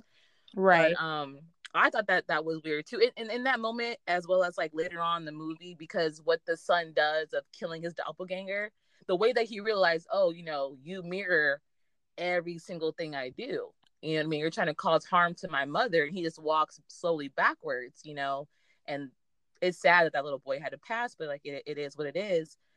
And I'm gonna jump to the end of the movie only because I'm talking about the son. You're fine. When they're in the car driving, and the son looks at her and he looks at him, and I forgot what they say in general, but it's kind of like either they're accepting that they're typically not supposed to be together, or he just kind of like questioning, like, you know, who are you really, like, who's this woman I've been with my whole life, you know, kind of thing. It was just so weird to me. And I had read something that said that oh, what happened is they switched him and that boy, they switched places. In reality, he's a doppelganger and the other boy is not. And I'm like, well, that wouldn't make sense because the boy doesn't talk and he has burns on his body. So how would they be able to switch places and no one know about it? Right. Like, theories and all that, but you got to make the theories make sense, you know? Yeah, no, absolutely. No, not at all. But what do you think the moral of the story or the point of this of this movie is? That things are always what they appear to be. I think because what we found out late into the movie is that the woman who is Adelaide, am I saying her name right? I can't even say it. Adelaide. Adelaide, yeah. She's not even the real her. The lady Red is actually the real her. And I think, you know, sometimes you go through the motions of life and don't even realize that things are not what they appear to be. So I think that's kind of what we were supposed to take from the movie, that everything isn't what's in front of you isn't necessarily the truth. Just because you see it with your own eyes, just because it's all you've ever known, doesn't mean that that's the truth. Definitely. That's what I took from it, at least. Now, also, like, I know that obviously doppelgangers they look like your twin, but to me as a parent, you know your child. Like, if you have twins, you know the difference between your identical twins, no matter what, because you're the parent. So what threw me off is when we find out, obviously they switch places, and you know it is what it is. When the mom took her to all these therapists because she's not talking, you know, I was just like, you don't know your daughter, you know, you would think something happened or whatever. But, you know, we realized later, like, she couldn't talk and she couldn't do all these certain things because she's not used to it and hasn't been able to do it before. So she was actually learning and mimicking, which, you know, people who mimic emotions that they don't have is psychopaths, you know, which I guess both these movies have in common are people who are crazy, who put on a front to appear normal. Like in Get Out, it's Rose. Rose is a psychopath pretending to be normal. And this movie is Adelaide. She's a psychopath pretending to be normal. And I think Red's supposed to be the antagonist in this movie because we're like, oh, she's evil. She's trying to go against the family. And it's like, no, she was wronged. Like, this shouldn't happen. It's not her fault. Like, you know, that this happened. She didn't put her in this place. You know, I'm not the one that put you on the ground over here. Somebody else did. Why are you coming and attacking me? If anything, just y'all should try to break free in general and get out and just, you know, exist in the world. You know, teach everybody how to talk and assimilate to culture and keep it pushing. Which I kind of wish it was more like on that side, but I did like this because it was a vendetta movie. It's like, I have an issue with you because you wrongfully took my place. You know, it's just like, yes, it sucks in society if, you know, you were born in poverty and there's somebody else who is born with a silver spoon in their mouth, and they don't really appreciate what they have, you know, and you're like, I would do anything for that, and they don't really realize how good they have it. I think that's kind of another thing who's kind of leaning into too, is like, be grateful for the situation that you're in, because it could be worse. Yeah. You know, which that's why Adelaide was so scared of going back. She's like, man, I haven't been back to that beach since that night. And if I go back, I'm scared that I may not come home. Like, that was, we didn't realize it till later, but clearly that was the issue of like, man, I don't want to have to go back to that place. I don't want to have to eat raw rabbit again. I don't want to have to be underground. Like, yeah, that was a bad experience. She'll tap in. She's been able to suppress what happened to her and those emotions and what she experienced, because she wasn't in that area any longer and didn't have to be around that, didn't have to experience it. And I think being back there made her be like, oh my God, you know, that's why she didn't want to go. Yeah. Because she was gonna have to remember her past. Yep. So in the future, like, for for Jordan Peele, like, what do you think his next movie will be? Do you think it's going to be a horror movie, kind of like a society horror movie, or do you think he may lean into something else or kind of stick to this genre that he's created? You know, I love the genre that he's in, of like a horror, because let's be honest, this life is a horror movie for Black people. Even if you haven't personally been victimized, you know someone who knows someone. So we are constantly living in America as a Black person is like daily experiencing horror. So I mean, I love the avenue he's going down. I hope he sticks with it, and I hope his next, film, talks about our experience. So I love that. I mean, I want him to stick with the whole Black narrative. I want him to talk about our experiences of not only being Black and facing what we're facing, but also facing regular things that normal Americans face, while on top of everything else we have to deal with. Like, let's be honest, we already have the stress of COVID, the stress of, this whole pandemic going on. We have the stress of the elections. We have the stress of this. We have the stress that every other American feels. But then you want to dump that on top of the stress of being a Black person. Mm-hmm. So I would love to see if he could kind of do something with that. I mean, play around with that somehow. I don't know how particularly, but I love the avenue, the path he's paved for himself, because I feel like, one, he's the only one that's taken this route. Mm-hmm. So I would love for him to continue to do that. And then just make it even more realistic. Like, what are we experiencing right now? This is what we're experiencing as Black people. Let's talk about it, type of thing. Definitely. I mean, I know in us, it wasn't really a race thing, which is good. So that I feel like so no one could be like, oh, he's only pushing a Black narrative. It's like, he's like, okay, fine, I'll give you a movie that's not a Black narrative. I'm versatile. Mm-hmm. Let's not forget, he has produced and written for so many things, not just for himself. Like when he and Keegan had that show, Key and Peele, they wrote a lot of that content themselves, and that's amazing. They did all that themselves. They got the credit for it, But a friend of mine, she said that she doesn't think that Get Out is a horror movie. I said, yes, it is. It's a horror for a Black person. You know what I mean? That's something that we're worried about. Of like, you're kind of getting pushed back into like, what would you do? That fight or flight thing of how would you react to it? I don't know if you've seen Antebellum. Have you seen that movie yet? No, I'm not a huge horror person. I mean, don't get me wrong, I love Jordan Peele films, and I've watched certain others like your old school Freddy's and stuff, but I'm not a huge horror person, so I haven't seen that yet. Okay, Antebellum is similar. It's a horror, but it's a horror for the Black person, and I won't ruin it for you. But I watched it when it came out, and it's from, so because they kept marketing it as like, oh, from the producers of Get Out and Us, so everybody kept thinking that Jordan Peele produced this film or had a hand in it, and he didn't. So it has that Jordan Peele-esque vibe to it, but not the same execution. Like it wasn't as concise as how he does his films, but overall, it was still pretty decent.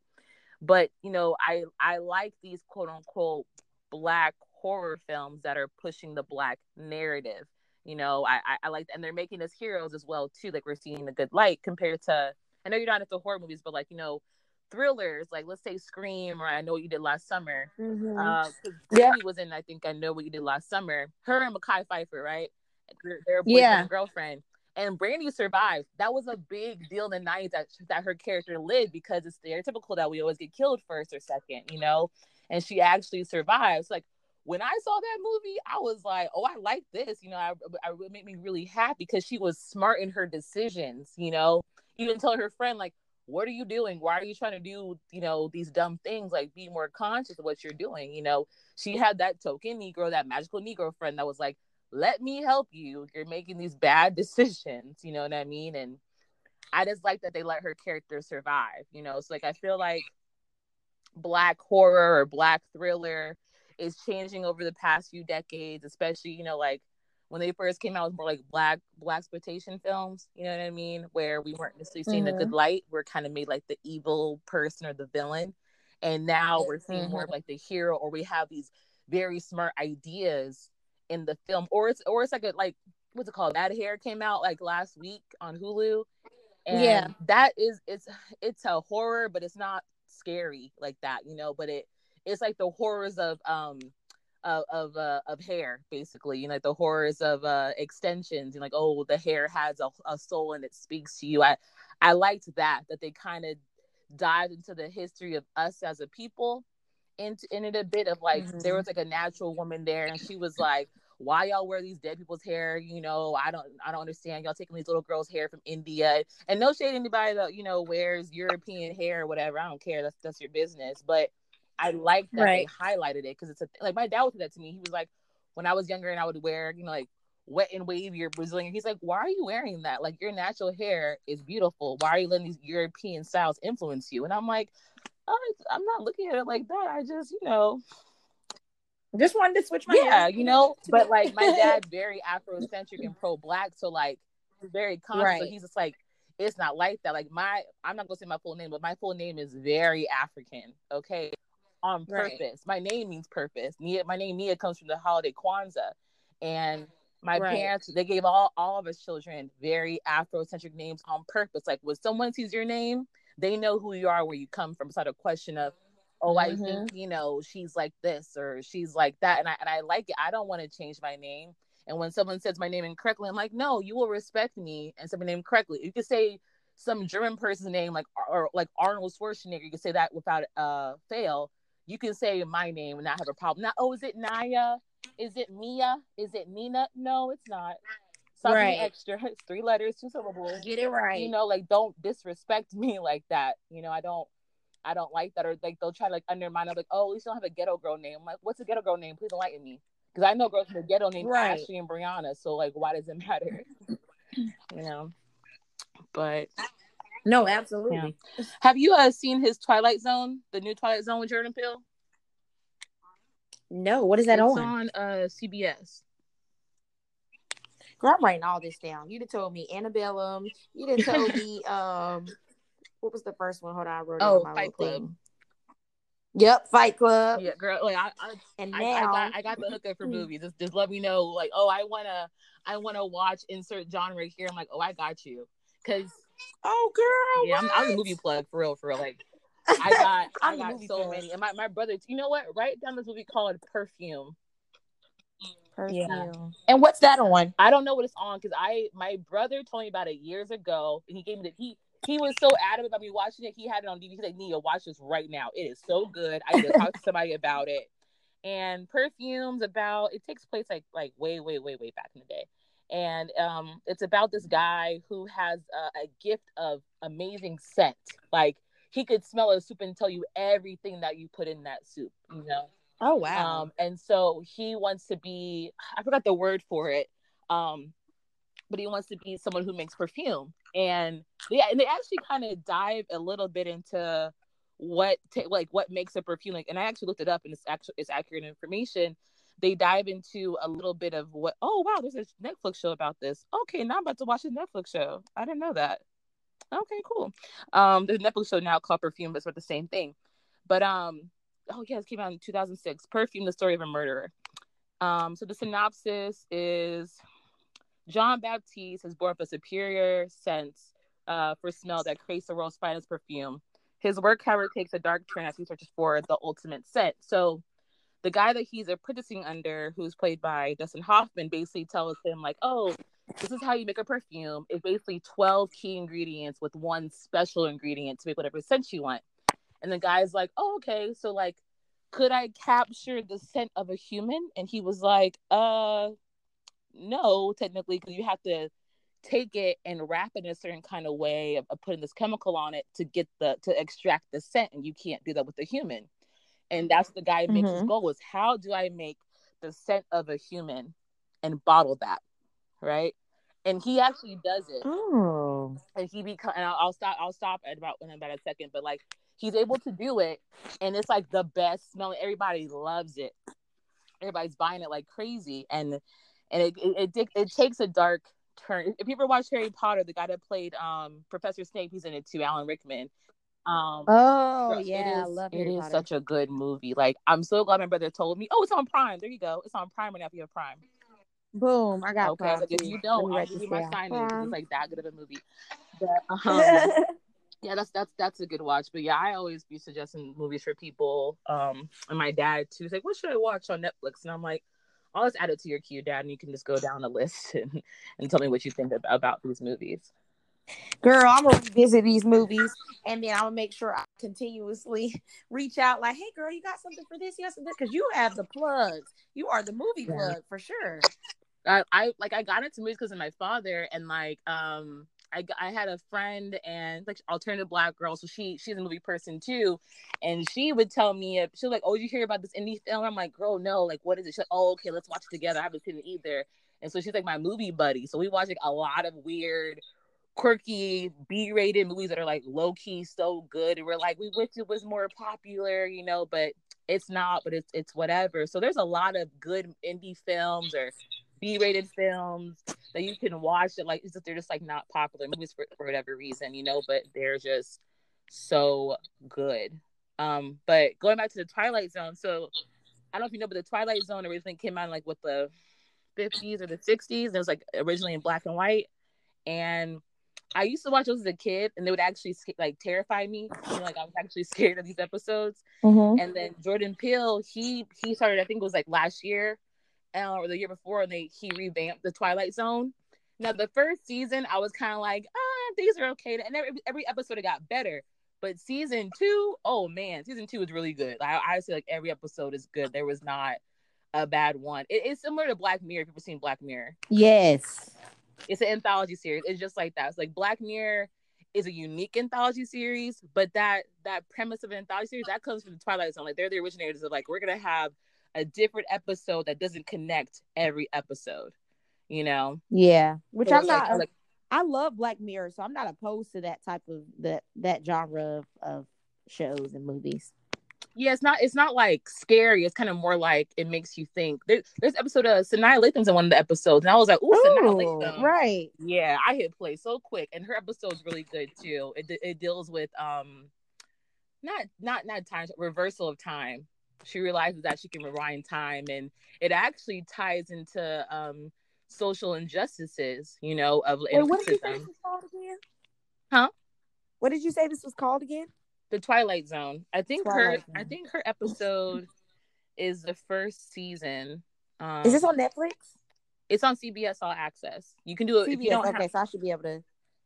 If you need to, you can do a free trial first. I think it's like for like a week, and then you can do a free trial for a week. Yeah, her episode is in season 1, episode 3. It's called Replay, and it's a woman sets out to prevent a racist state trooper from killing her son by using a camcorder with the power to turn back time. Nice. I have Spectrum, so I should have CBS. But I'm a check into that because I would love to see that.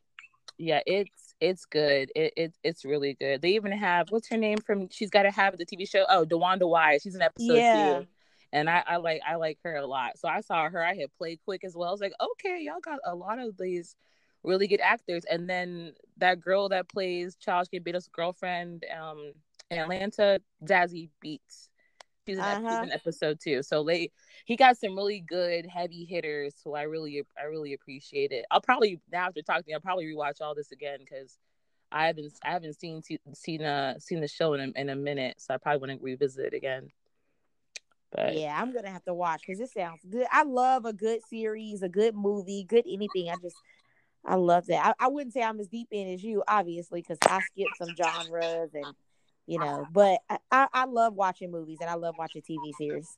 yeah, and everybody has their thing. Like I was highlighting horrors and thrillers because obviously like spooky season, and I think someone was like, "Are you gonna do scary movies?" I was like, "No, I have some that aren't scary."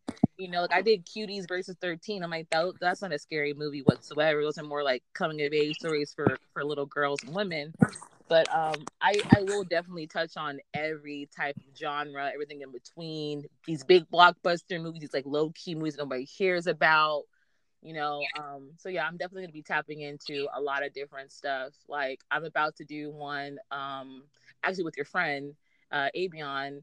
Oh yeah. I told him heist movies. I was like, what's your favorite heist movie? And I sent him a couple that I liked, and he never heard of them. I'm like, you never heard of these? I was like, you gotta do your homework, man. These are classics. He is so out of the loop.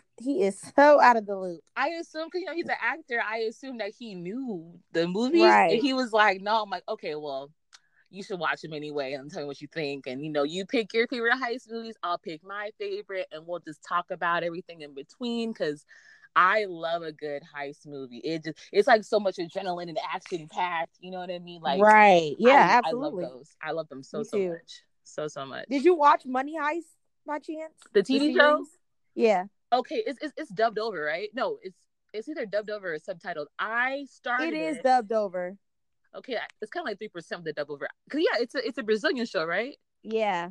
Okay, I started watching it, and I didn't finish. I did not get deep into it, but I literally was only gonna watch it because it was a heist movie, and I was like, show, and I was like, okay, I want to see. And then because it's not American, I'm like, okay, I'm more intrigued because foreign shows and foreign movies are so much better. They're so good. Yes. They have better dialogue, better content, and I'm like, man, why is it not more popular? It's so good. But yeah, I'll do my homework myself, and I'll watch the heist, that Money Heist, because it's still in my queue. I just haven't finished it. I'm actually watching The Blacklist right now. Oh my god, that is so good. Do not ruin it. Don't ruin it for me. I'm not. Okay. I am not. I'm early. I will not. I'm early in it because me and my boyfriend were watching loved it. Okay, that's like our TV show, and so I was like, do you know they're on season 8 on TV? He was like, wait, there's 8 seasons. I'm like, well, there's 7 now, and 8 like just started I think in September. And I was like, we have so much ground to cover, and we're only on season 2 right now. And oh, girl, yes. Because we only watch when we both have free time, so and we had to watch it together. Because I was like, don't you watch it without me? I'm gonna know. Right, that's the golden rule. Yes, I was like, if you watch it, I'll be so mad. But I love Blacklist. Like I love the character, Reddington. I think, oh man, I just love how much of a smartass he is. I don't like Keen though. Keen, she keeps annoying the hell out of me. I'm like, girl, I want to slap you if you just sit down somewhere, man. Like you keep messing stuff up, if you keep telling us to do something, then you do it, and then there's a problem, he got to come fix it. Like also okay, in my mind, you don't have to answer, please don't answer. In my mind, in my boyfriend's mind, they're father and daughter. It just, to us, it was like it hints too much at it, kind of like it's smacking us in the face. I'm like, is this his daughter? And he just want to tell her that that's his daughter. I'm confused. You don't have to worry about me. I'm actually very good at keeping stuff, whether it's the truth or not the truth. I'm very good at not telling people anything about anything. Okay, when I'm on club, I'm like, okay, girl, let me unpack. Yes, please. 7 seasons, because like I'm so tired of Agent Kessler getting shot. Or I'm like, yo, can y'all leave him alone? Girl, please. Like I feel bad for him. Like he gets shot one episode, he has a cane, and then like he's fine, and then next thing gets stabbed. I'm like, something. Yep. I'm like, boy, just quit. Back to back. Just quit. He ain't punching bag. Yeah, just turn your badge in. I'm over it. Your fiance got killed. I'm like, turn your badge in. I feel bad for you. But yeah, it's just too much. It is, but it is a good show. I wish I would have got into it earlier on because I wanted to. I just never had the time, and now I'm like, 7 seasons in my mind right now, so I can start on season 8, but I know I can't because there's so much content in between. But I'm definitely gonna watch it. I haven't even started season 8 yet, but that's because I like to binge. So I'm Mhm. gonna let it go, and then I'm gonna watch it when it's done. Same. I'm a binger too. Like I got the show P Valley. Yes. Okay, so yes. my homegirl Nisha, hey Nisha, she was like, "Girl, you need to stop what you're doing right now and watch P Valley." I said, "Where? Ooh, okay." I saw the trailer. She's like, "Girl, right now," and it was like episode 5 or 4 at the time, and I watched them all one day. And I took her. I said, "Okay, I'm hella intrigued. This is a good show. I like that the dialogue seems authentic. I love the accents that it's a mix of a lot of the deep Southern accents, Mississippi, at Alabama, Georgia. I like all of that, And I like the character. They do a good job. Yes. I don't know the girl's name. Oh man, what's her name? But she's dark skinned, look like a little Barbie. She's so pretty. She has the white husband. Mercedes? No, not Mercedes. Mercedes is pretty too, but she has a husband. She has a white husband in the show. Oh, you're talking about oh god. Oh my god, I can't even think of Mississippi. Yes. Yep. Oh, I like her a lot. And I think she was in the Shire. She's in Power. And I was like, oh my, she just looks like a little Barbie. I'm like, she's so gorgeous. I was like, you are so pretty. I love your little accent.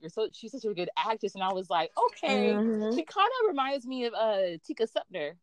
They kind of yes, each I other. Can see that. Because I can absolutely for a second I thought that was her. I was like, is that Tika Sumter? And then I was like, that's not her. They look a little bit different. I'm like, oh, that's not Tika Sumter. Okay, cool.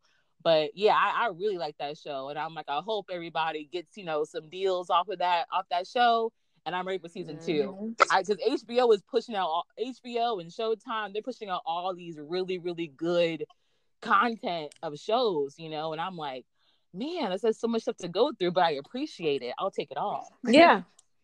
Absolutely. No, I definitely agree. I just love watching shows, love watching movies. So for me, yeah.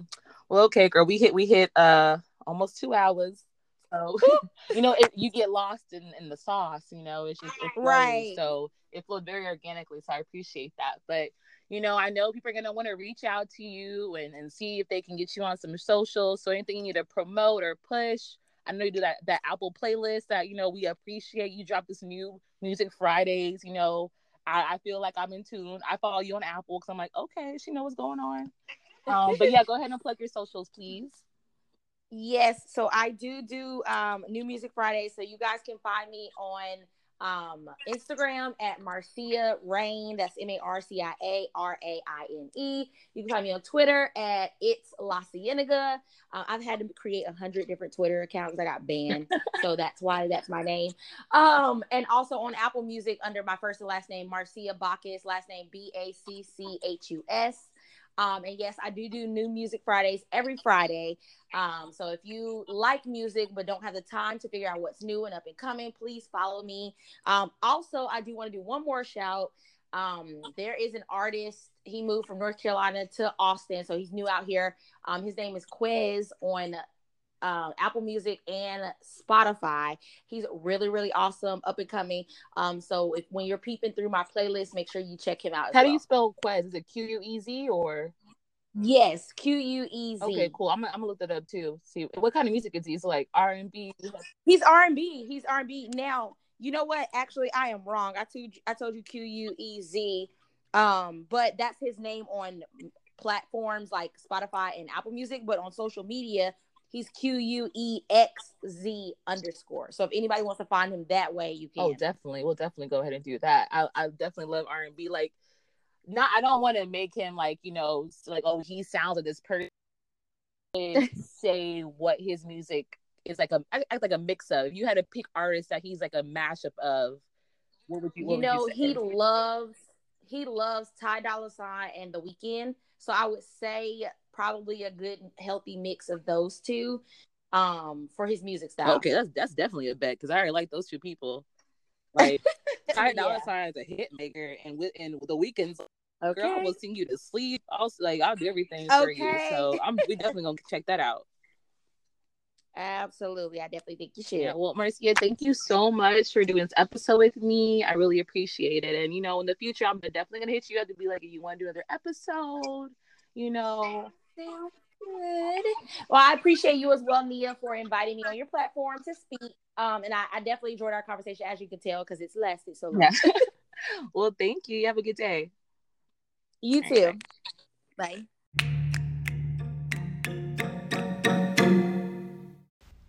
I wanted to highlight a few of the actors in both of the films, and I'm going to start with Dan Kaluuya in Get Out. Maybe some of y'all know, maybe y'all don't know. Dan was in a popular British show called Skins. That's where I first saw him, followed by the season 1, episode 2 of Black Mirror, which is a really, really good one, and it showcased a lot of his acting abilities. And then you have Allison Williams, who plays Rose. She's mostly known for playing Marnie in Girls. And as well as Little Rel Harvey, who plays Rod Williams, a TSA agent. I think he did such a good job, and he was very funny. He was actually my favorite character in Get Out. And Lakeith Stanfield, who had a very small role in the film, playing Andre King. It was nice to see him in something. I will flock to anything that man's in. He's such a good actor and does such a good job whenever he is on screen. My favorite movie of his actually is, I think it's called Sorry to Bother You. Yeah, like an indie film called Sorry to Bother You. That was a very, very good movie. Now moving along to Us, we all know Lupita Nyong'o. She plays Adelaide. She's an amazing actress. She's multilingual. She's just a beast, obviously, at everything that she does. And Winston Duke, who plays her husband, Gabe, we mostly know him from Black Panther, and he did an amazing job in Black Panther. And then the one who played her best friend, Kitty, Elizabeth Moss, and we mostly know her from Handmaid's Tale and most recently The Invisible Man.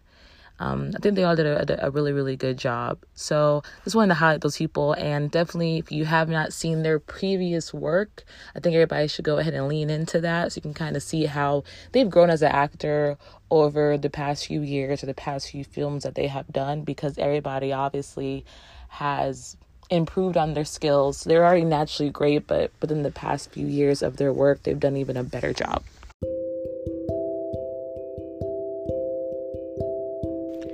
Alrighty, folks. Well, thank you so much for tuning in to this week's episode of Pineapple Reels. I want to give a special thanks once again to Marcia. I appreciate you coming on and, giving your opinion on both of the films. I think you did a very, very good job. So I just want to say again, I appreciate it.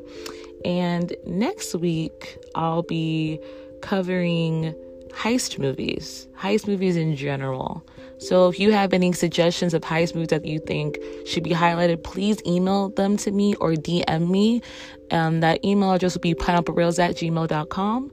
And the Instagram handle is the same thing, @pineapplereels. So if you have any suggestions, go ahead and let me know. I already have my top heist movies, but I'm always open to hearing somebody else's or maybe learning about a new movie I've never heard of that's a hidden gem. So go ahead, don't be shy, and let me know what you think. And I'll catch you next week. Thanks.